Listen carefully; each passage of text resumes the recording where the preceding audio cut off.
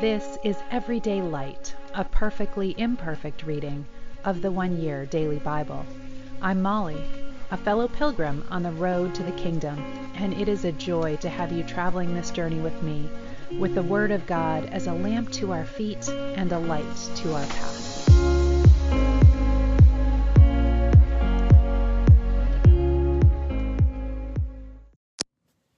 Welcome. This is the One Year Bible reading for July the 6th. We are starting today in 1 Chronicles chapter 2, verse 18. And I have a confession to make to you as we get started, which is that honestly, when I get to these sections of scripture where there are lots of names, Hebrew names, I have a tendency to skip over them or skim them at best. Because I question my ability to pronounce them. And that habit is not serving me well right now. But as I am reading through and needing to pronounce these names, I'm noticing connections here with our stories that we've read about the Old Testament and that we will read again later on in 1 Chronicles and 2 Chronicles. So again, I just welcome you to listen as I try to read them as smoothly as I can. And see if you find anything that sounds familiar. 1 Chronicles chapter 2, verse 18. Hezron's son Caleb had two wives, named Azubah and Jerioth. Azubah's sons were named Jesher, Shobab, and Arden. After Azubah died, Caleb married Ephrathah, and they had a son named Hur. Hur was the father of Uri. Uri was the father of Bezalel. When Hezron was 60 years old, he married Gilead's sister, the daughter of Machir. They had a son named Segub. Segub was the father of Jair, who ruled 23 towns in the land of Gilead. Later, Jesher and Aram towns of Jair, and also took Kenneth and its 60 surrounding villages. All these were descendants of Machir, the father of Gilead. Soon after Hezron died, in the town of Caleb Ephrathah, his wife Abijah gave birth to a son named Ashhur, the father of Tekoa. The sons of Jerahmeel, the oldest son of Hezron, were Ram, the oldest, Bunah, Oren, Ozem, and Ahijah. Jerahmeel had a second wife named Atara. She was the mother of Onam. The sons of Ram, the oldest son of Jerahmeel, were Maz, Jamin, and Eker. The sons of Onam were Shammai and Jada. The sons of Shammai were Nadab and Abishur. The sons of Abishur and his wife Abihail were Aban and Olid. The sons of Nadab were Seled and Apam. Seled died without children, but Apam had a son named Ishi. The son of Ishi was Sheshan. Sheshan had a descendant named Alai. Shami's brother Jada had two sons named Jether and Jonathan. Jether died without children, but Jonathan had two sons named Peleth and Zaza. These were all descendants of Jerahmeel. Sheshan had no sons, though he did have daughters. He also had an Egyptian servant named Jarha. Sheshan gave one of his daughters to be the wife of Jarha, and they had a son named Attai. Attai was the father of Nathan. Nathan was the father of Zabad. Zabad was the father of Ephlel. Ephlel was the father of Obed. Obed was the father of Jehu. Jehu was the father of Azariah. Azariah was the father of Helez. Helez was the father of Elasa. Elasa was the father of Sismai. Sismai was the father of Shallum. Shallum was the father of Jechamiah. Jechamiah was the father of Elishama. The oldest son of Caleb, the brother of Jerahmeel, was Misha, the father of Ziph. Caleb's second son was Marishah, the father of Hebron. The sons of Hebron were Korah, Tapua, Rechem, and Shema. Shema was the father of Ram. Ram was the father of Jorkim. Rechem was the father of Shammai. The sons of Shammai were Maon. The son of Shammai was Maon. Maon was the father of Beth-zur. Caleb's concubine, Ephah, gave birth to Haran, Moza, and Gaziz. Haran was the father of Gaziz. The sons of Jahdai were Regem, Jotham, Geshen, Pelet, Ephah, and Sheaph. Another of Caleb's concubines, Maacah, gave birth to Sheber and Tirhana. She also gave birth to Sheaph, the father of Madmannah, and Shiva, the father of Machbenah and Gibeah. Caleb also had a daughter named Achsah. These were all descendants of Caleb. The sons of Hur, the oldest son of Caleb's wife Ephrathah, were Shobal, the father of Kiriath-jearim, Salma, the father of Bethlehem, and Haraph, the father of Beth-gader. That's the other interesting thing is you hear this Bethlehem, Ephrathah, these town names that we're familiar with. These were founded based on the names of these ancestors. The descendants of Shobal, the father of Kiriath-jearim, were Haroah, half of the Manathites, and the families of Kiriath-jearim, the Ithrites, Puthites, Shumathites, and Mishrahites, from whom the people of Zorah and Eshtaol came. The descendants of Salma were Bethlehem, the Netophathites, Atroth Beth Joab, the other half of the Manathathites, the Zorites, the families of the scribes living at Jabez, the Tirathites, Shimeathites, and Sukathites. These were all Kenites who descended from Hamath, the father of the family of Rechab. These were the sons who were born to David in Hebron. The oldest was Amnon, whose mother was Ahinoam of Jezreel. The second was Chileab, whose mother was Abigail from Carmel. The third was Absalom, whose mother was Maacah, the daughter of Talmai, the king of Geshur. The fourth was Adonijah, whose mother was Haggith. The fifth was Shephatiah, whose mother was Abital. The sixth was Ithream, whose mother was Eglah. These 6 sons were born to David in Hebron, where he reigned 7.5 years. Then David moved to the capital of Jerusalem, where he reigned another 33 years. The sons born to David in Jerusalem included Shimei, Shobab, Nathan, and Solomon. Bathsheba, the daughter of Amiel, was the mother of these sons. David also had 9 other sons: Ibhar, Elishua, Elpelet, Norga, Nepheg, Japhia, Elishama, Eliada, and Eliphalet. These were the sons of David, not including the sons of his concubines. David also had a daughter named Tamar. The descendants of Solomon were Rehoboam, Abijah, Asa, Jehoshaphat, Jehoram, Ahaziah, Joash, Amaziah, Uzziah, Jotham, Ahaz, Hezekiah, Manasseh, Amon, and Josiah. The sons of Josiah were Johanan the oldest, Jehoiakim the second, Jedekiah the third, and Jehoahaz the fourth. Jehoiakim was succeeded by his son Jehoiachin. He in turn was succeeded by his uncle Zedekiah. The sons of Jehoiachin, who was taken prisoner by the Babylonians, were Shealtiel, Malchiram, Pedaiah, Shenazar, Jechemiah, and Nedabiah. The sons of Pedaiah were Zerubbabel and Shimei. The sons of Zerubbabel were Meshullam and Hanani. He also had a daughter named Shelomith.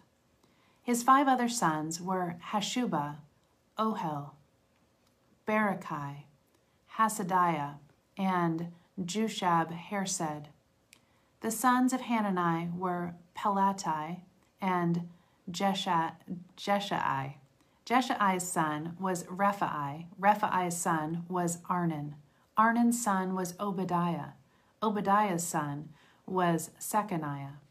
Sechaniah's descendants were Shemaiah and his sons Hattush, Igal, Bariah, Neriah, and Shaphat, 6 in all. The sons of Neriah were Elionai, Hizkiah, and Azrikam, 3 in all. The sons of Elionai were Hodaviah, Elishib, Peliah, Akub, Jehonan, Deliah, and Anani, 7 in all. Some of the descendants of Judah were Perez, Hezron, Carmi, Hur, and Shobal. Shobal's son was Reiah, and was the father of Jahath. Jahath was the father of Ahumai and Lahad. These were the families of the Zorathites. The descendants of Edom were Jezreel, Ishma, Idmash, Hazel Elponi, his daughter, Penuel, the father of Gedor, and Ezer, the father of Hushah. These were the descendants of Hur, the firstborn of Ephrathah, the ancestor of Bethlehem.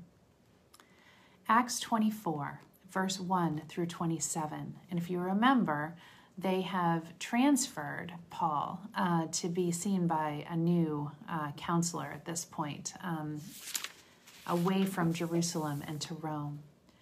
5 days later, Ananias the high priest arrived with some of the Jewish leaders and the lawyer Tertullus to press charges against Paul. When Paul was called in, Tertullus laid charges against Paul in the following address to the governor. Your Excellency, you have given peace to us Jews and have enacted reforms for us, and for all this we are very grateful to you. But lest I bore you, kindly give me your attention for only a moment as I briefly outline our case against this man. For we have found him to be a troublemaker, a man who is constantly inciting the Jews throughout the world to riots and rebellions against the Roman government. He is a ringleader of the sect known as the Nazarenes. Moreover, he was trying to defile the temple when we arrested him. You can find out the truth of our accusations by examining him yourself. Then the other Jews chimed in, declaring that everything Tertullus had said was true. Now it was Paul's turn. The governor motioned for him to rise and speak. Paul said, I know, sir, that you have been a judge of Jewish affairs for many years, and this gives me confidence as I make my defense. You can quickly discover that it was no more than 12 days ago that I arrived in Jerusalem to worship at the temple. I didn't argue with anyone in the temple, nor did I incite a riot in any synagogue or on the streets of the city. These men certainly cannot prove the things they accuse me of doing. But I admit that I follow the way, which they call a sect. I worship the God of our ancestors, and I firmly believe the Jewish law and everything written in the books of prophecy. I have hope in God, just as these men do, that he will raise both the righteous and the ungodly. Because of this, I always try to maintain a clear conscience before God and everyone else. After several years away, I returned to Jerusalem with money to aid my people and to offer sacrifices to God. My accusers saw me in the temple as I was completing a purification ritual. There was no crowd around me and no rioting. But some Jews from the province of Asia were there, and they ought to be here to bring charges if they have anything against me. Ask these men here what wrongdoing the Jewish High Council found in me, except for one thing I said when I shouted out, I am on trial before you today because I believe in the resurrection of the dead. Felix, who was quite familiar with the way, adjourned the hearing and said, Wait until Lysias, the garrison commander, arrives. Then I will decide the case. He ordered an officer to keep Paul in custody, but to give him some freedom and allow his friends to visit him and take care of his needs. A few days later, Felix came with his wife, Drusilla, who was Jewish. Sending for Paul, they listened as he told them about faith in Jesus Christ, and as he reasoned with them about righteousness and self-control and the judgment to come, Felix was terrified. Go away for now, he replied. When it is more convenient, I'll call for you again. He also hoped that Paul would bribe him, so he sent for him quite often and talked with him. 2 years went by in this way. Then Felix was succeeded by Porcius Festus, and because Felix wanted to gain favor with the Jewish leaders, he left Paul in prison. Psalm 4. This is a psalm of David, but I feel like Paul could have very well cried out with this psalm while he was left there for 2 years. Answer me when I call, God, who declares me innocent. Take away my distress. Have mercy on me and hear my prayer. How long will you people ruin my reputation? How long will you make these groundless accusations? How long will you pursue lies? You can be sure of this. The Lord has set apart the godly for himself. The Lord will answer when I call to him. Don't sin by letting anger gain control over you. Think about it overnight and remain silent. Offer proper sacrifices and trust in the Lord. Many people say, "Who will show us better times?" Let the smile of your face shine on us, Lord. You have given me greater joy than those who have abundant harvests of grain and wine. I will lie down in peace and sleep. O Lord, will keep me safe. Proverbs 18, 16 through 18. Giving a gift works wonders. It may bring you before important people. Any story sounds true until someone sets the record straight. Casting lots can end arguments and settle disputes between powerful opponents. And to end today, I wanted to share a little bit again of this book that my small group is reading called 2 Steps Forward. And this part of the book, I'm still kind of processing through. I just read it again last night, and so good, and just really ministered to me. But very appropriate with the name of the book, because the Lord can bring us forward in our life, in our spiritual journey, many steps. But as soon as we take that one step back, I just feel like the enemy's right there saying, yeah, you thought you made some progress, but look, you're still in the pit. As if it was our work anyways, right? It was our progress, our own work and striving in our lives that produces anything lasting. So this spoke to me. This is a man who is speaking with his spiritual advisor, and something has happened in his life that has brought up a lot of feelings that he thought he was past. And he says to her name is Catherine, I don't like the feelings that got stirred up today. It left me wondering if the anger I thought had died was actually just dormant, waiting to be awakened again. You walked that road before with me, Catherine. You remember how toxic I was. I don't want to go back there. Catherine's eyes were full of compassion. God's work isn't fragile, she said. This is another deeper layer, another opportunity for his glory to be revealed in you and through you. You said it beautifully when you were telling me about encouraging your student about her own formation. Christ's life in us is a resilient one. So, we are broken people, right? We are jars of clay. And there is much in us, in our flesh, that needs to be broken down, that Christ would be formed in us. But when God forms Christ in us, when he does that spiritual work, that's lasting kingdom work. It's not fragile. So even when I stumble and I fall down and I find myself in the same situation that I thought that God had worked through in me, I can trust that that enduring work is still there. And that, as she said, this is just another deeper layer that God wants to reveal and build on that work that he started. And that foundation is the rock of Christ, and we can stand firm in that. So, my blessings on you this day. May you stand firm in Christ and be blessed. Love you all.